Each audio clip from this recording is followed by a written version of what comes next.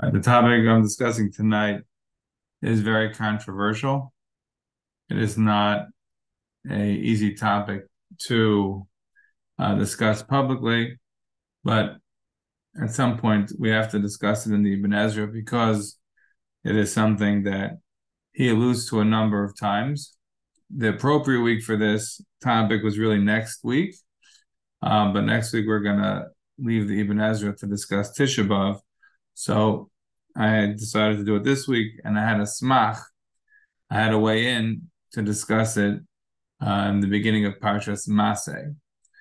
The topic again for tonight is the Soid Hashneim Asar of the Ibn Ezra, in combination with a very often quoted aphorism that he uses, which is Eila Divrei Moshe.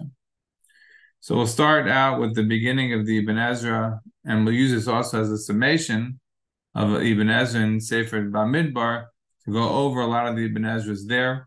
We will not have a chance tonight to go through all the Ibn Ezras in Shemais and Bereshis, Vayikra, etc., Devarim, where he mentions it. But at least we'll go through all the Ibn Ezras in Bamidbar that relate to this topic. And I think hopefully we'll be able to explain some of what was going on in his commentary. So we start out with the beginning, the Ibn Ezra at the beginning of Parshas Maseh, where the Torah is listing the various matzos that the Jewish people had. So the pasuk tells us, "Ela Maseh b'nei Yisrael," says the Ibn Ezra. When did this take place? When did this writing of the travels of the Jewish people take place? Kasher chonu b'nei Yisrael b'arvis mayav. When the Jewish people were resting, when they were encamped in Arvis Moav, in the plains of Moav, and they stayed there for some months, until they built all the cities that we learned about in the end of Bamidbar. And they didn't leave from there; they were hanging around there. They only left there after the death of Aaron. That doesn't actually make sense. It must be a typo, because Aaron, of course, died earlier in Har at the beginning of the 40th year, and this is at the end. So this must be Kiacharei Moshe. And then he concludes, Kosav Moshe Kol HaMasaj. Moshe Rabbeinu wrote all of the travels of the Jewish people, and this, I think you will find, strikes me.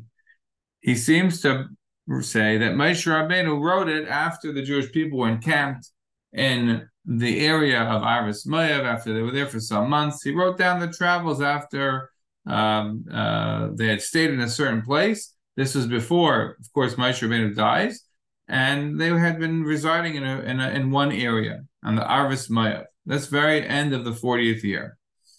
Katsav Moshe Kol HaMasam. What do you mean Moshe wrote down all the Masam only at that specific time? So to me, this fits in with something that the Ibn Ezra does throughout his commentary on Chumash, and I'm going to show you some examples of that. So the first place I want to go is in Parsha Shlach. Over there, if you look at the Ibn Ezra in Parsha Shlach, you will see that the Torah there is discussing the spies and what they had done terrible. And we learn that there's going to be two people that are saved from the problems. Ki Kalev ben Yefuna veYeshua ben Nun. They were Milu Acharei Hashem, and therefore they're not going to get in trouble. They're going to be able to live and go into the land of Eretz Yisrael. But the other ones, right, by Midbar Azeh Yiplu Figrechem, they're going to die in the desert. They're not going to be able to make it in. Says the Ibn Ezra on the pasuk there in Bamidbar Yodalet pasuk Vav. The pasuk says, "V'Yeshua ben Nun v'Chali ben Yefunim min Ator Mesa'aretz Kor Bigdeihem." They were very upset at what had taken place, and they ripped their clothing. They tore kriya. Says the Ibn Ezra, "V'Yeshua ben Nun hiskiru Moshe betchila." Moshe Rabbeinu listed Yeshua first, the Gadol Ma'alasai, because he was very great. He was greater than Kalev. Of course, he's the Ma'al Makom, like we learned last week, 2 weeks ago. So therefore, for the Ibn Ezra, Yeshua is listed first because he's greater. But look at the language. Hiskiru Moshe betchil. Moshe remembered him first. Moshe wrote him first. Why? Because he was greater. What? That's why Moshe wrote him greater. What does he mean? Look again later on in that very parak, in parak Yudal Pasuk Lamed Ches. Over there, the pasuk tells us, "V'Yeshua b'nu Mekalev ben Yefune choymen anashim lahem ha'olchim lasur ha'saretz." They were the only survivors. Who was listed first? V'Yeshua ben Nun, and then Mekalev ben Yefune. Says the Ibn Ezra, "V'Yeshua ben Nun divrei Moshe kaidem Kalev." The words of Moshe put Yeshua first. Again, what's with this putting Yeshua first? Why is he so insistent that this is Hiskiru Moshe? This is Divrei Moshe. I think the answer is because you have to look at Pasuk Lamed. If you look at Pasuk Lamed, the Pasuk over there says where Hashem is talking, and Hashem says, "Im atem tovoyu el haaretz Hashem asosi etz yodi l'shaken eschem ba." Right? None of these Jews who have now cried out on the night of as Chazal say, on the night of Tisha B'Av, talking about how they can't go into the land of Israel, it's terrible. None of them are going to make it. Kim Kalev ben Yefune ve'Yeshua ben Nun. Who's listed first? Kalev ben Yefune, not Yeshua ben Nun. The Ibn Ezra seems to be suggesting, without saying as much, that the order is reversed when it's Divrei Moshe, as opposed to when it's Divrei Hashem, which would seem to indicate perhaps some sort of an agency, some sort of ability of Moshe to write what he might want to write, which can't be. It's not tenable. So what does the Ibn Ezra mean? I'm going to make the argument very similar to the Abarbanel in the beginning of Devarim. The very long Abarbanel is explaining how Devarim is different, which is many Rishonim say the same idea. The Ibn Ezra doesn't say it in the way I'm saying it. I'm embellishing to suggest that the Ibn Ezra felt that Moshe Rabbeinu had some element of agency to write what HaKadosh Baruch Hu inspired. What HaKadosh Baruch Hu was giving him some sort of a prophecy, whether that prophecy was ahead of time or thereafter, and sort of giving a Yashar Koyach, a check, and saying that this is okay. Either way, Moshe Rabbeinu, of course, didn't get it into the Torah without HaKadosh Baruch Hu's imprimatur. But this way of understanding the writing down of the Torah would be very different than the understandings that are given, certainly in Chazal, that Moshe Rabbeinu brought down the entirety of the Torah. That would not be how it's being played out in the Ibn Ezra. And again, there are other Chazals that give us this idea as well. So what I'm starting off with is this Ibn Ezra in relation to Parsha Shlach, in relation to what seems to be a distinction between the way of Moshe writing Yeshua first versus the way, as it were, the Pasuk writing, when it's not talking about Moshe's words, when it's putting Hashem's words, as it were, when it's putting Kali first. This refrain of Divrei Moshe, of Eila Divrei Moshe, is, as I say, repeated throughout, and we don't have the time to go through all of the examples. I want to go to another example over here, and this is at the end of Parshas Chukas, when the Jewish people end up in a war with Sichain, Melech HaBashan. So we have the psukim there about the Meishlam, the bards of those days, the ones who used to say the poems. So the pasuk tells us the parables, right, etc., etc. So the pasuk tells us that and the Ibn Ezra on Vaniram says Divrei Moshe. In other words, it seems to be suggesting that the words until then were the words of the prophet, were the words of the bards. And then it's Divrei Moshe, is the words of Moshe Rabbeinu. And with this, perhaps it gives us a further insight to understand that when he's saying Divrei Moshe, it doesn't mean particularly Moshe's agency so much as these are Moshe's words as opposed to others. In other words, if we go back now to Parsha Shlach and look there, so Im atem tovei al haaretz, Kim Kali Ben Yefuna Ve'Yeshua Benun, that's Hashem talking.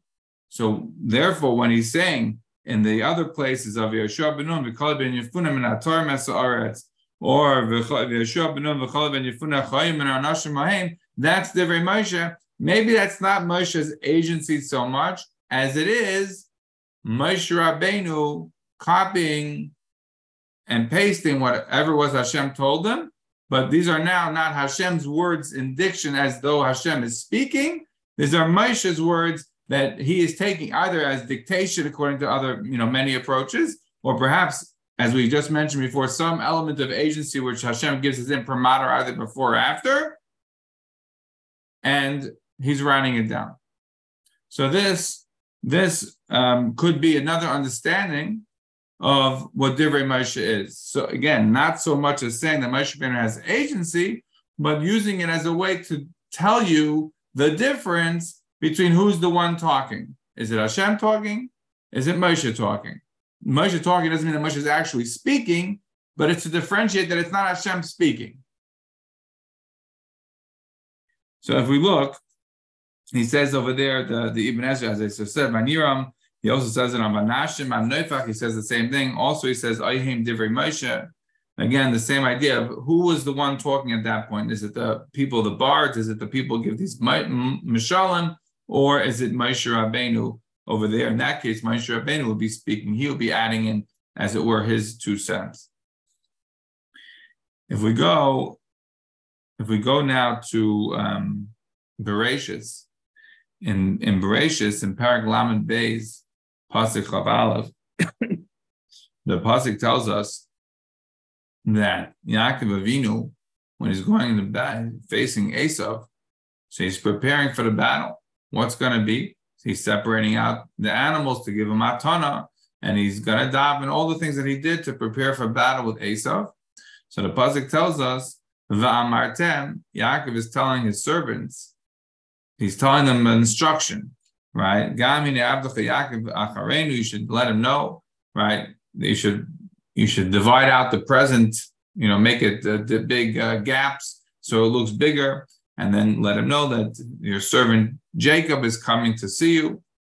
And then he says, Ki Omar Achaprofonov Bamincha Lechas Lefonoi Ulai, right? He says, Yaakov Avinu says, Ulai, maybe Esav will be happy and he will forgive me for what I did. Ula Yisofonai.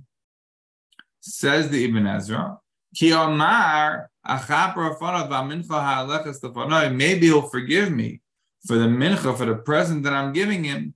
That's Yaakov Omar Belibai. Yaakov said that in his heart.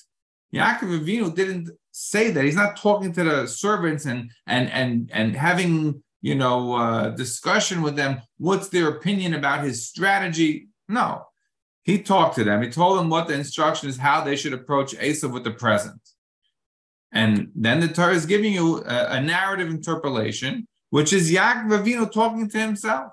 Ki Omar, he said, he didn't actually say words to the servants. He said to himself, says the Ibn Ezra, Ki Omar, Yaakov Belivai. These are the words that Yaakov said to himself. And then he says, Eila Divrei Moshe.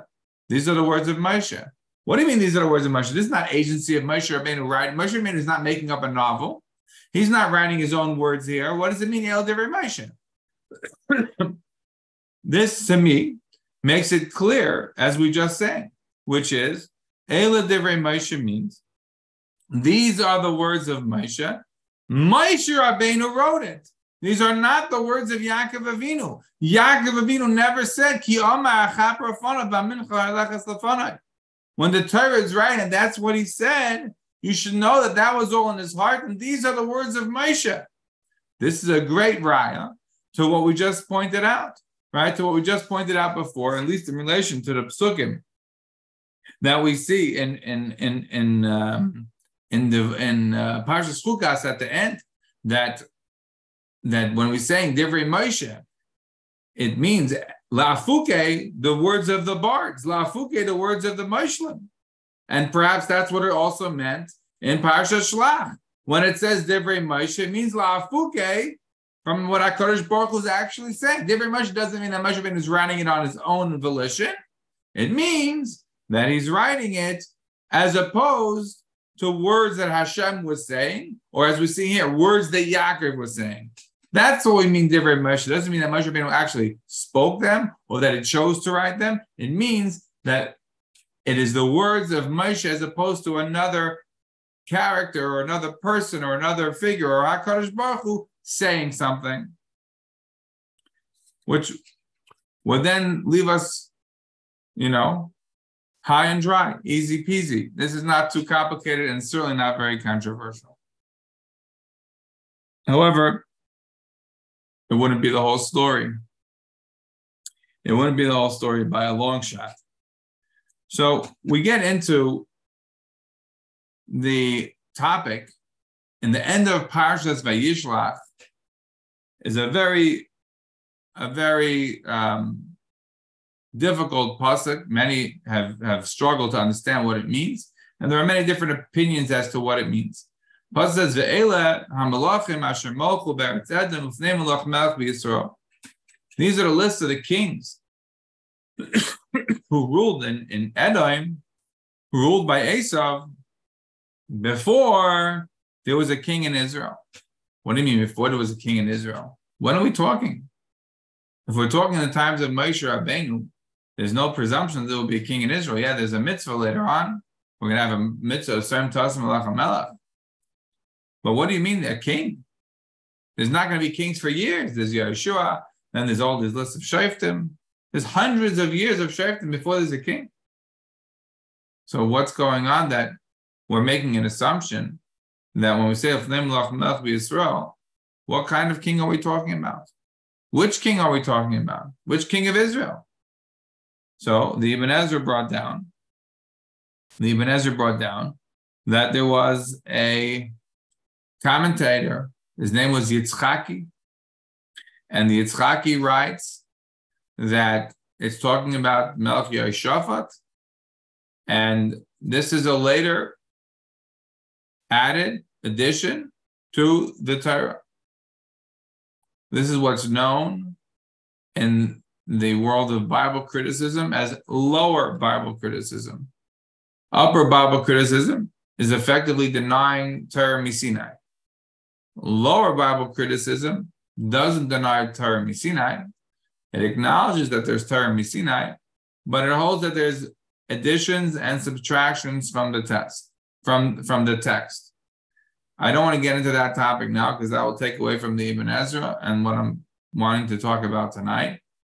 But suffice it to say that the simple understanding of the Rambam's 8th Iker, when he says that he doesn't actually say, as I mentioned before in classes in years past, the Rambam didn't actually write the Ani Mamins. The 13 Ikarim that he talks about in the Akdam and Perichelik was summarized in Yigdal, was summarized in the Yud Gimel Ikarim, but the Rambam didn't write it.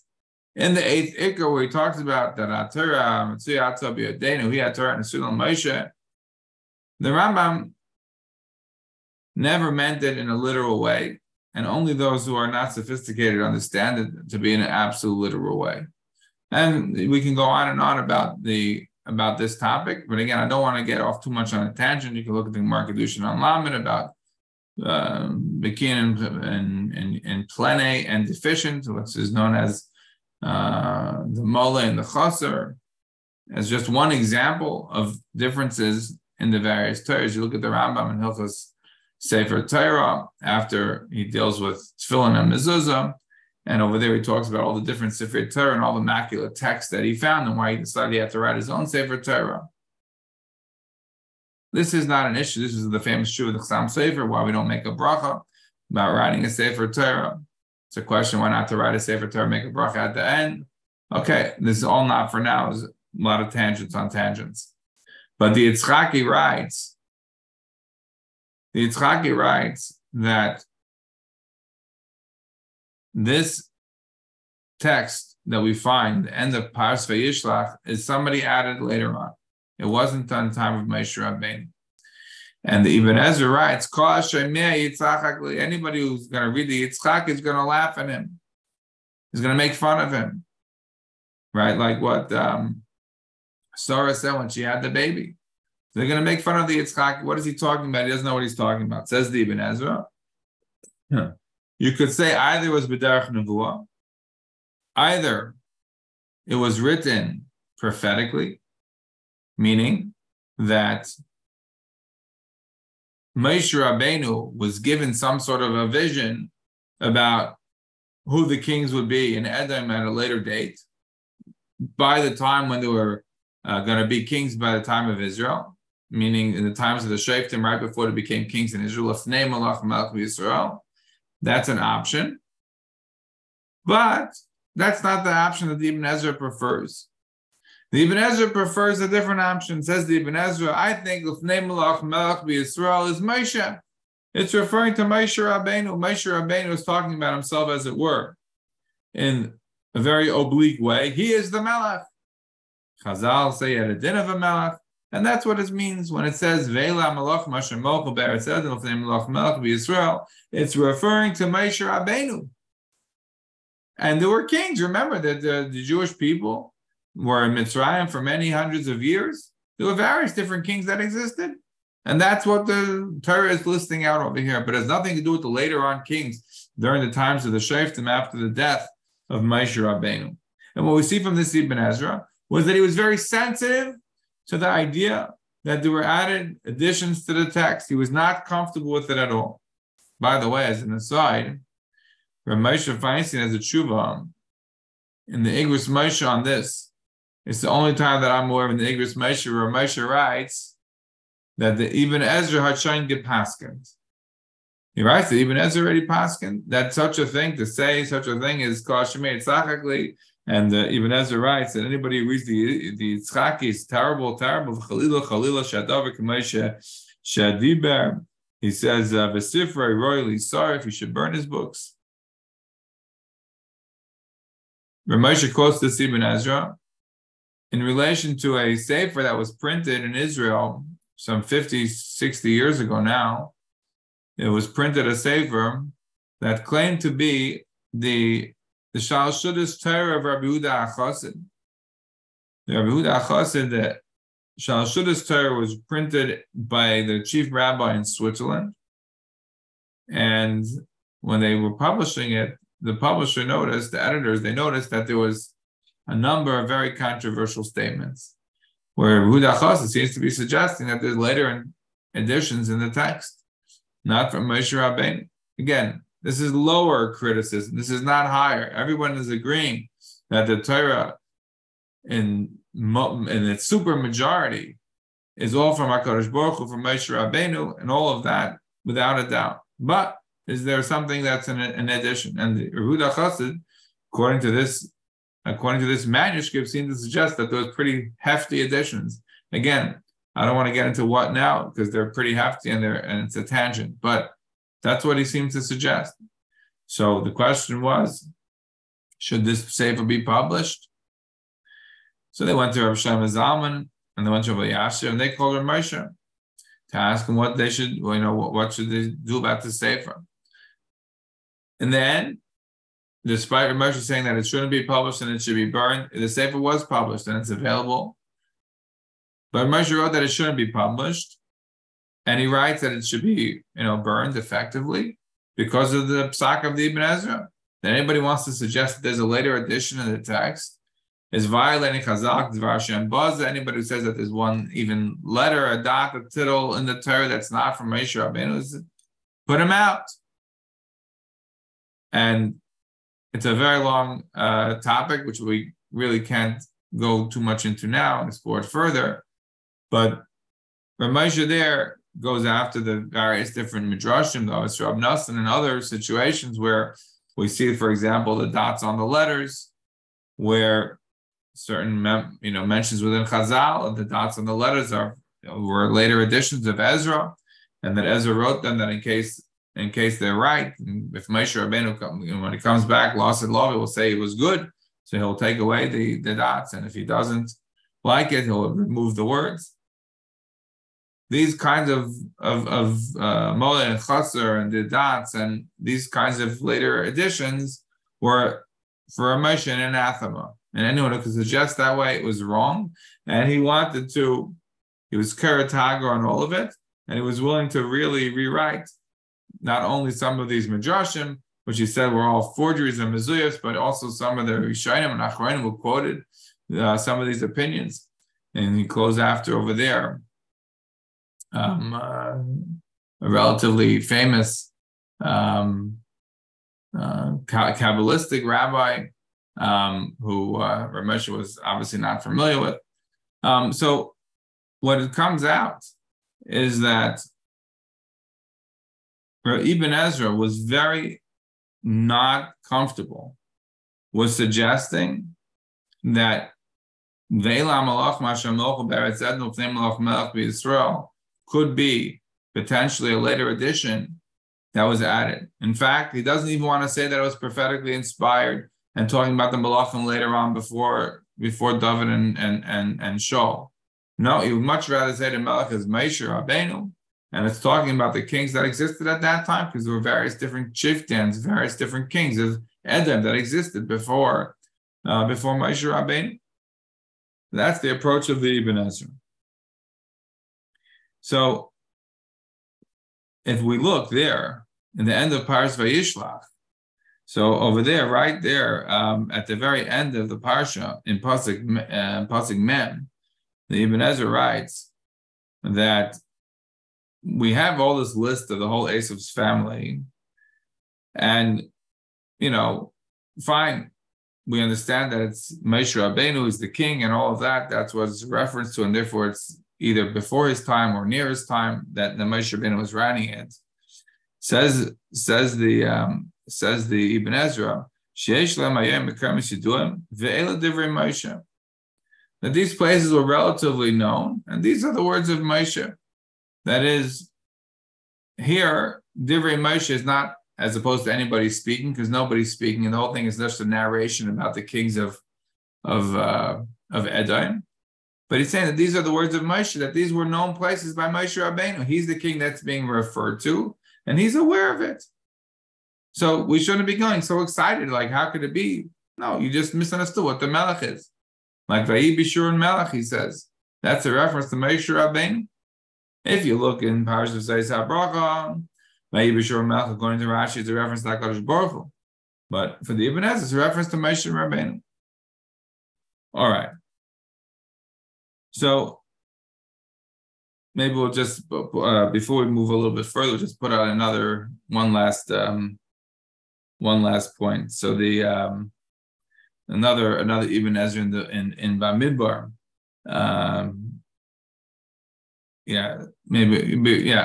We'll do one more thing before that. So the Ibn Ezra writes in Shemais when Paro is begging Moshe Rabbeinu, he's like, enough with these makas. So he says, Atir al Hashem, right? By the makkah of Bora, he says, Atir al Hashem, v'rav mi es kila selim muvarad, v'ashalcha eschem v'lo yisifon lamli.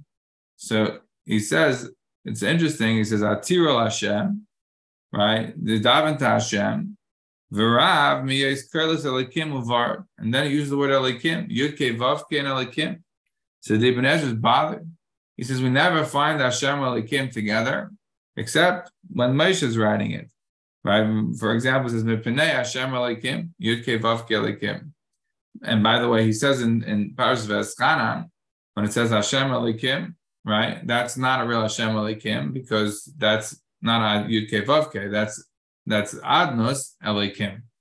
And the same is true, the two mentions in Parshas Lech Lecha by Shishi, it will also be the same, because those are not Yudke Vavke Elikim, those are Adnus Elikim. So that's not a good connection. But he says you will not find throughout the Torah Hashem Elikim except Moshe said it. So when he's saying Atir el Hashem, Daven to Hashem, it can't be Paro saying it. The Ibn Ezra is of the thesis, by the way, which is a very interesting thing. We don't have time to really go into develop it now.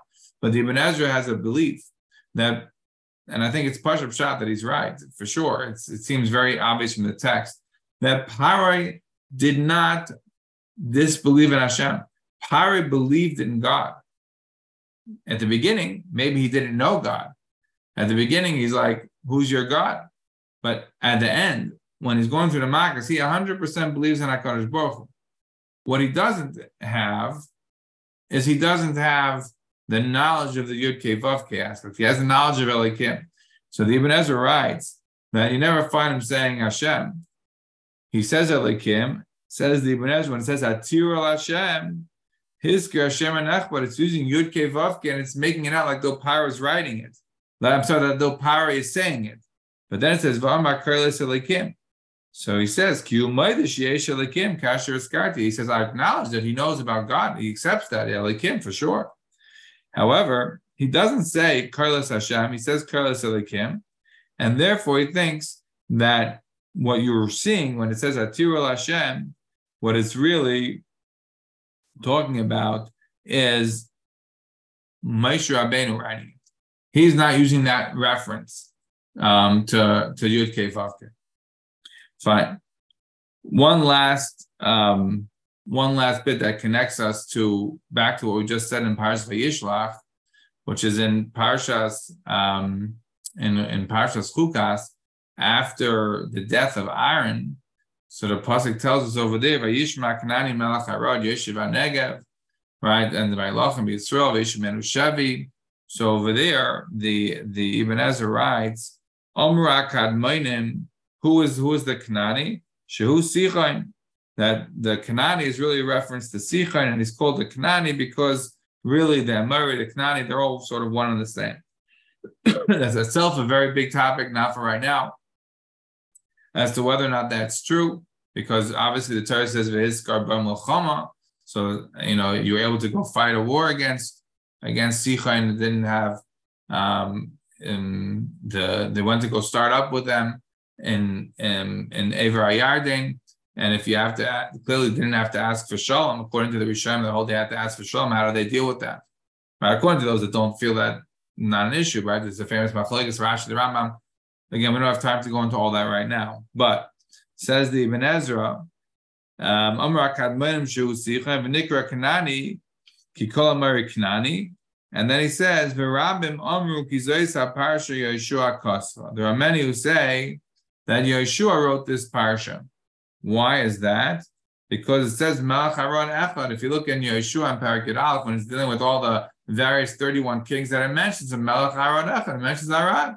And here it's mentioning Arad, so it must be Yeshua wrote it. So the Ibn Ezra is very unhappy with that. He says that's absurd. Now, obviously, that's entirely wrong, because there could have been two places with the same name. We find that many, many times in Yeshua, many places, right? There's a Beit El in the north, a Beit El in the south, a Dan in the north, a Dan. I mean, there's so many towns that had duplicates, which makes it complicated to know what you're talking about. But the Ibn Ezra is really not pleased with it, with the suggestion, and frankly, it seems a little bit of a not a very intelligent suggestion to say that on the basis of the fact that it says Arad in Yeshua, therefore Arad over here is Yeshua wrote this. Then what would be adding to the text? What would be adding to the text if Yeshua had the word then that you'd be adding it in here? So I don't understand even what the suggestion comes from. But the Ibn Ezra really doesn't like it at all, and he throws it away. I think he's throwing it away. We don't have to get to the question of later interpolations in the text. This is just a stupid addition that is not very intelligent. So the Ibn Ezra gets rid of that one also. All right, but as I said, this is not the whole story of the Ibn Ezra. And in the time that we have left, I'm going to show you the other side. So the Ibn Ezra, if we go to Parshas Lech Lecha, so the Ibn Ezra writes that we have a difficult pasuk to understand in this context. The pasuk tells us, "Vayavar Avram ba'aretz ad mikayim Shechem ad elin meir v'Kanani az ba'aretz." So the Ibn Ezra, to my mind, unnecessarily decides to add in this. He says the Makom Shechem that Avram came by, and he that's the route that you come in from the north, from Charan. That's the route you have to get down into Eretz Canaan. So the Ibn Ezra writes, Moshe Karukein. Moshe is the one who called Shechem, Shechem. Moshe Karukein, ki Shechem Avram. They obviously didn't have the name Shechem at the time of Avram. To me, Lenny died. It just seems like, what do you mean? Why not? Who said? Why couldn't it be Shechem? In other words, maybe Shechem was a popular name, and that's why you later on have a town called Shechem, and why you have a person named Shechem and all of that. Who said that it couldn't be in the time of Avram? I don't see a raya from the pasuk or from the Ibn Ezra. Why not? So I don't really understand what he means. I'm not sure. However, that's not the only difficulty in the text. The other difficulty in this text is what it means, Vakanani az ba'aretz. And the Canaanites were still in the land. What do you mean? When they were still in the land? When were they not in the land? When were they not in the land? Obviously, they weren't in the land after the Jews got rid of them. The sorry truth is that they never really fully got rid of them, but that's our parsha for this week, right? That will be l'tzikim beinechem, l'tzikim b'tzidechem. You have it, sorrow eschem. That's unfortunately the reality as it was. So they learned from all the terrible deeds and the idol worship, etc. But let's pretend for the moment that the Jews got rid of the Canaanites. But when you're saying that the Canaanites was still there, it sounds like maybe we're writing at a time when the Canaanites are not there.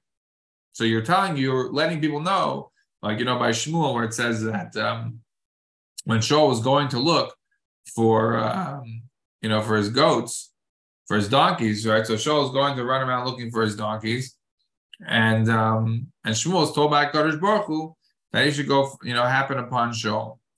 And the pasuk says over there, it says like, oh, you should know that, by the way, once upon a time that a Navi was called a Raya. Why is it telling us that? It's telling us that because Shaul is going to tell the girl, like, where's the Raya? We're looking for the Raya. So you should know what he's talking about. Who's the Raya? The Raya is the Navi. And so here we're getting a sort of an addition in the text that's telling us, oh, you should know that at that point in time that the Canaanites were in the land. That's one pasuk. The Ibn Ezra doesn't say anything about it over here. So just bear that in mind for the moment. And we move on to another pasuk. And this is, and two prakim later, in Parak Yudal, pasuk Yudal.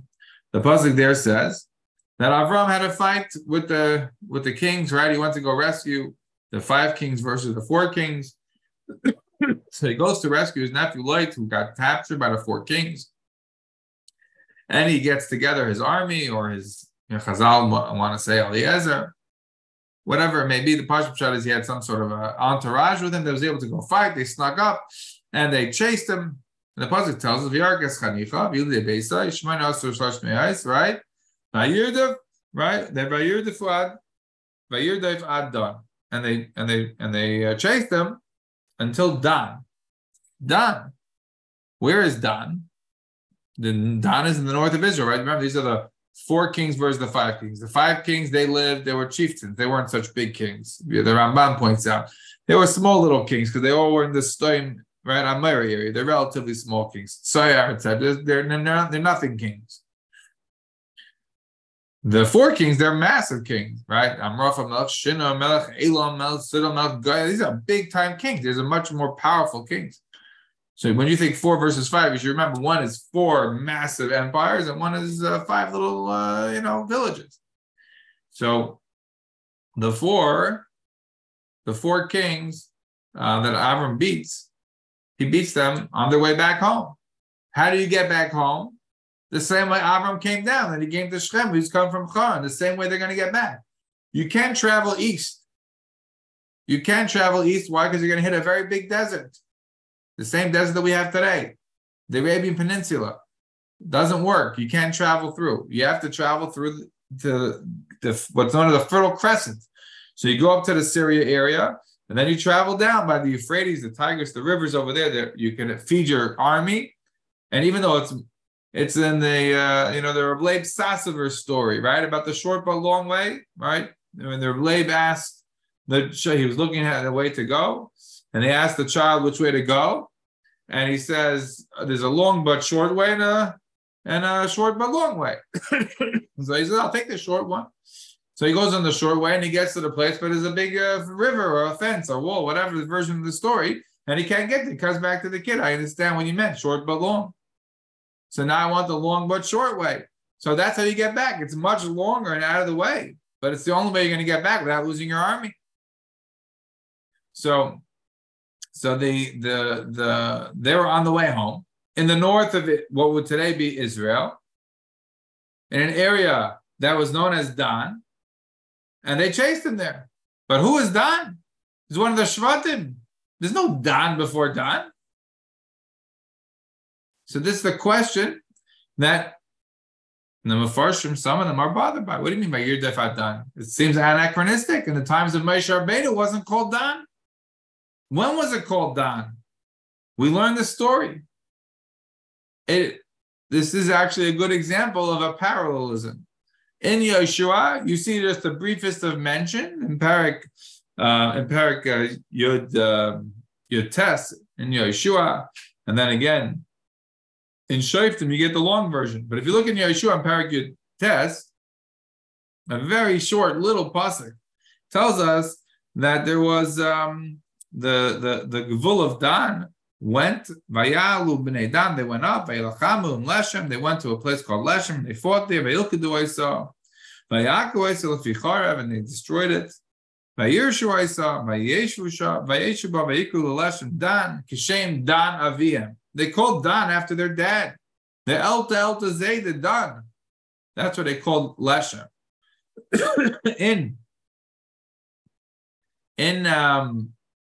In Shoftim, in Parak Yud Ches, you get the long and very, very sad story about Micha. You get the very sad story about what happened. But basically, the short of it is that the people of Dan had received the Nachala in the sort of the southern part of Israel, not so far like Yehuda, but like in the southwest type area. Today, I think it's called Gush Dan in Israel. And they weren't able to conquer it. They didn't do a great job. So they were looking for an idea what they should do. And somebody said, why don't you go up in the north? There's some bucolic tribes living peaceably and peacefully, and go take their lands. And so they did. They sent a party, and they went up, and they had a whole story with the Kohen who gave them on the advice of his idols that they should go, and they were very successful, and they brought him, etc. But they brought the whole crew. And they went and conquered the land. Over there, instead of being called Leshem, it's called Laish, and they call that Dan. Again, as Rashi points out in Yeshua, if you look in Rashi and Yeshua and Parak Yud Tes Pasuk Mem Zayin, Rashi points out Vayilachamu im Leshem le'achar zman b'mei Osniel ben Kenaz. This took place much later on in the days of Osniel ben Kenaz. So how did it get into Yeshua? Same thing. This is a parallelism. We're not going to be able to go into that now, but as Chazal tells us, Yeshua Kosav Sifrei. So what would you suggest? If Yeshua Kosav Sifrei, and over here we have a situation that did not happen in his lifetime, and happened to Shoftim later. The answer must be either it's a later interpolation, and then query whether or not Yeshua is a problem if there's a later interpolation by some other Navi later on, or Yeshua wrote it prophetically. He wrote it with some sort of, prophecy about what would happen later on. Says the Ibn Ezra. And by the way, the Radak writes that it's done prophetically. That's the simple understanding. And here, on the Ibn Ezra, if you're going to look in that pasuk, and Bereshis, Yudal, you're going to get nothing. The Ibn Ezra says 0. He doesn't tell you a thing about what is, he doesn't tell you a thing about what he is feeling on this pasuk. He doesn't say anything. He just leaves it blank. So then, what you have to do is you have to go to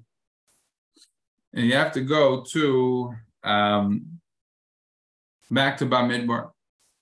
And in Bamidbar, in Parak Yud Gimel, Pasuk Chav Gimel, again going back to Parsha Shlach, the Ibn Ezra on the Pasuk of Vayavoyu ad Nachal Eshkel, when the Meraglim came to Eretz Canaan, They arrived at a place called Nachal Eshkol, etc. Says the Ibn Ezra, and the Ibn Ezra, as we pointed out throughout this entire year, is laconic in the extreme. Says the Ibn Ezra, Ad Nachal Eshkol, Divrei Moshe. These are the words of Moshe Rabbeinu. Again, as we pointed out, maybe Divrei Moshe just means that these are the words of Moshe, as opposed to some other speaker, whether it's Hashem or some other person. Maybe. But look what he says after. He says, Divrei Moshe, Nachal Eshkol is Divrei Moshe. V'yitochen, he says, Liyos Kimoi Vayir Adan. And here, even though I'm gracious, on Yudal, he said nothing. Here he's bringing up Vayir Adan. And so now we can understand what he thought about in Bereshis. Says the Ibn Ezra, it's Nachal Eshkol, that's Divrei Moshe. V'yitochen Liyos Kimoi Vayir Adan. So it must be like, it's seemingly like, it makes sense to suggest that it's like Vayir Doif Adan, Liyoy Shem Acher, that it had a different name. To me, in this one line, the Ibn Ezra is telling you a lot. He's saying to Yitochen that Vayir Doif Adan and Nachal Eshkol are the same. Now, what does that mean? That means, says the Ibn Ezra, that they had a Shem Acher. They had a different name. So he's saying that they had a different name. Their name was not Dan. When the time of Avram Avinu, in the time of Moshe Rabbeinu, was not Dan. And it was not Nachal Eshkol. But notice what the Ibn Ezra says. It's Divrei Moshe. Here, Divrei Moshe is coming as a strengthening of his shita that he won't accept later post-Mosaic additions in the text.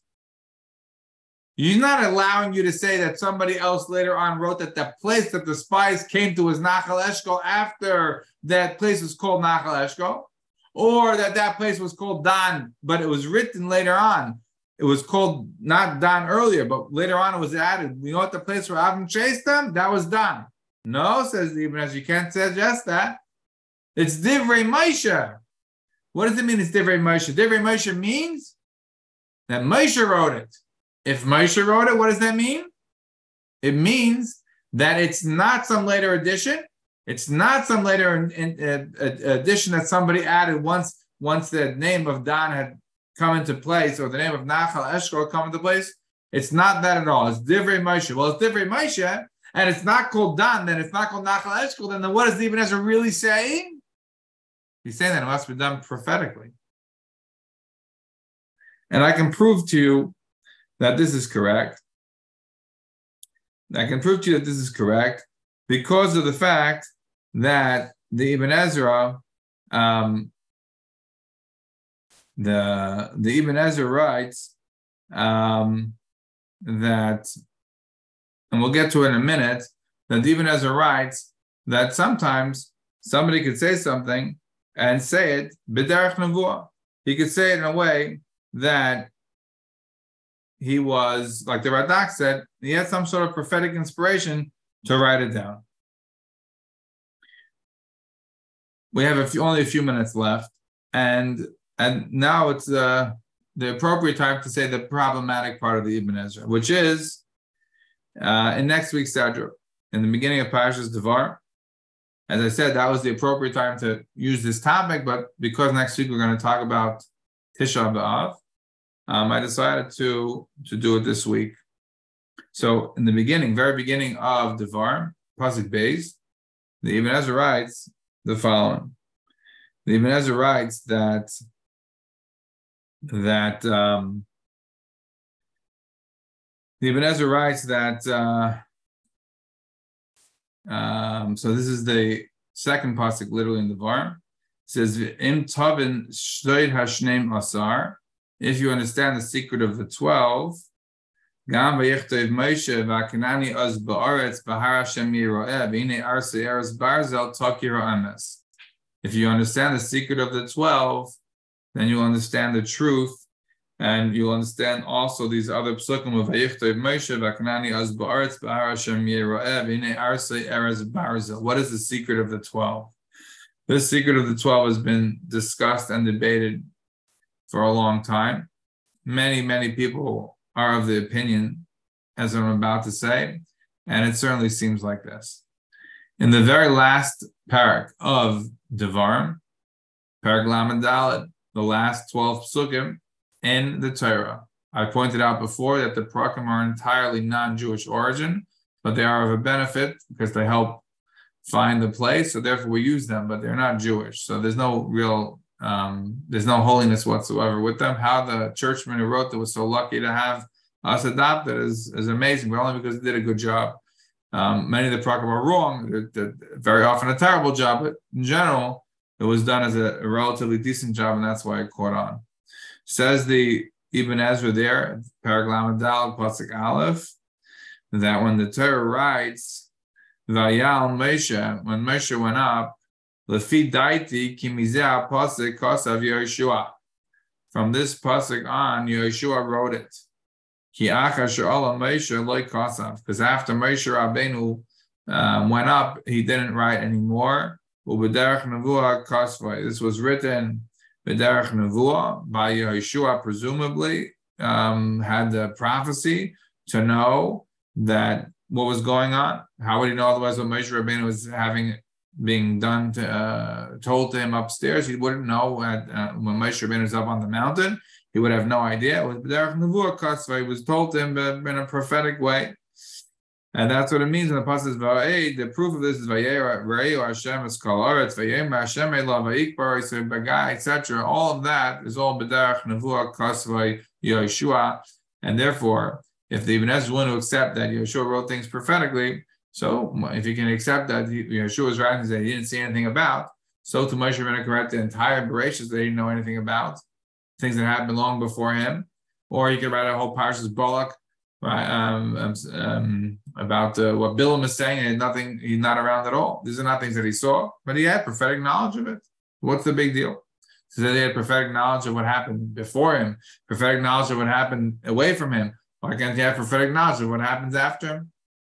This would seem to be an easy enough understanding of prophecy in general and of the specifics here. However, what we have acknowledged is the Ibn Ezra puts in that there is additions to the text.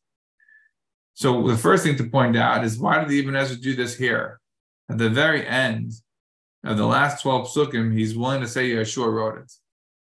He's not hiding anything. Lefi daiti Yehoshua kasvei. Lefi daiti means that pasuk Yehoshua kasvei. Really? You're not shying away from it now? Why not say that this is some sort of a site or some sort of a secret?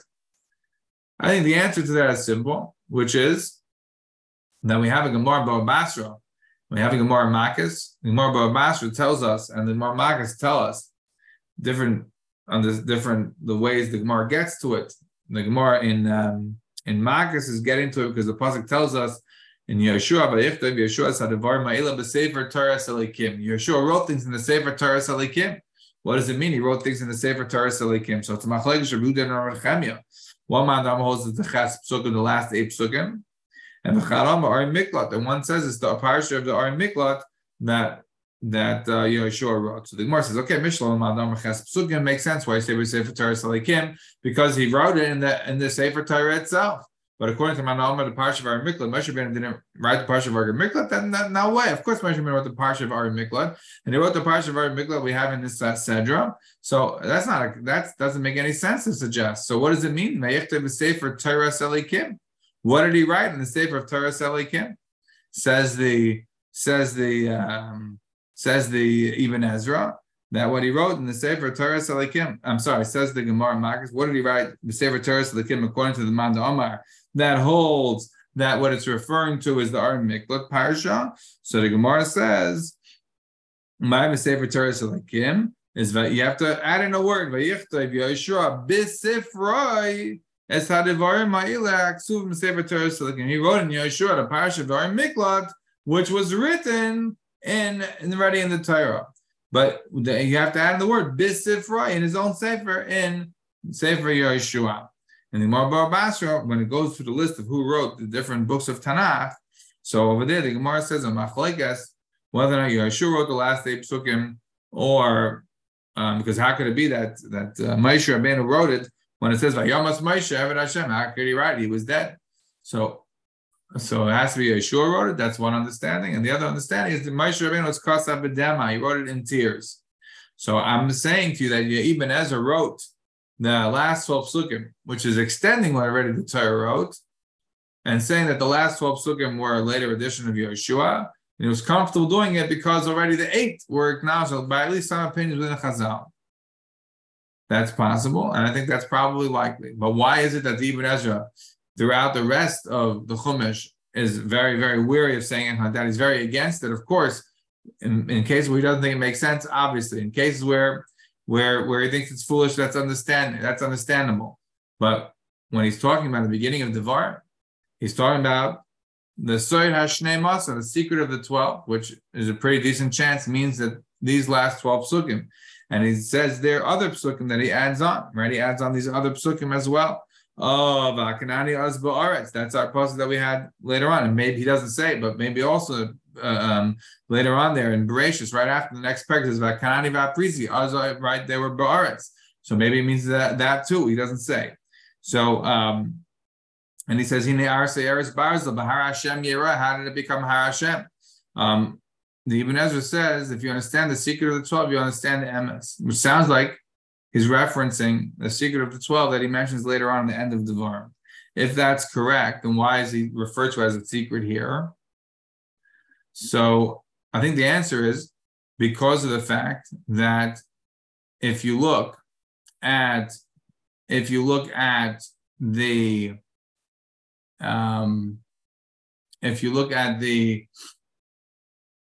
history, Spinoza, for example, used the Ibn Ezra as a raya to Bible criticism. He used the Ibn Ezra as a big raya to Bible criticism. And as a result of that, the Ibn Ezra became well known as being the first Bible critic. And possibly likely, he wanted to avoid that kind of fame, which for him would have had no interest. That's one possibility, and I think probably the most likely one. But in case there will be questions as to whether or not the site is correct that I'm suggesting about the Ibn Ezra, I think it's 100% for sure, and my proof to that is another pasuk in Bereshis. The pasuk in Bereshis in Perek Yud Beis, pasuk Vav, the pasuk tells us that on the Ibn Ezra writes that what does it mean by Kanani az ba'aretz? The Ibn Ezra writes, Soid yesh loy, there is a secret here. Soid lo yesh kan, enenu, and he says there is a soid over here. And what is the soid? It could either be like Rashi says. What does Rashi say? Rashi says that when it means Vakanani az ba'aretz, it's a reference to the fact that the Canaanim were then in the land because they had stolen it from the sons of Shem. So Vakanani az ba'aretz means really this should be belonging to Shem. Vakanani az ba'aretz means that they stole it from them. So that's one possibility. And then he says, but if not, then there's a secret, and he continues and he says the Hamaskal Yidaim, and the person who's wise will be silent. So this to me, he's referencing obviously the fact that it's a later edition, that we're telling you that then the Canaanim were in the land, meaning that was written after they were in the land, and he's acknowledging that by saying that it should be a secret, and that's the same secret of the Shnei Masar, but he's only willing to talk about it publicly at the end of Devarim, because then Chazal acknowledged it. But in other places throughout Chumash, he either is shriking Chai V'Kayim when he thinks it's unnecessary, when he thinks it's perhaps necessary, you have to be quiet about it. You can't make this too public. And I think that's in part to avoid the opprobrium and to avoid the what became then as known as higher Bible criticism that used the Ibn Ezra as one of their initial examples of somebody who was blazing the trail. Have a good Shabbos. Good.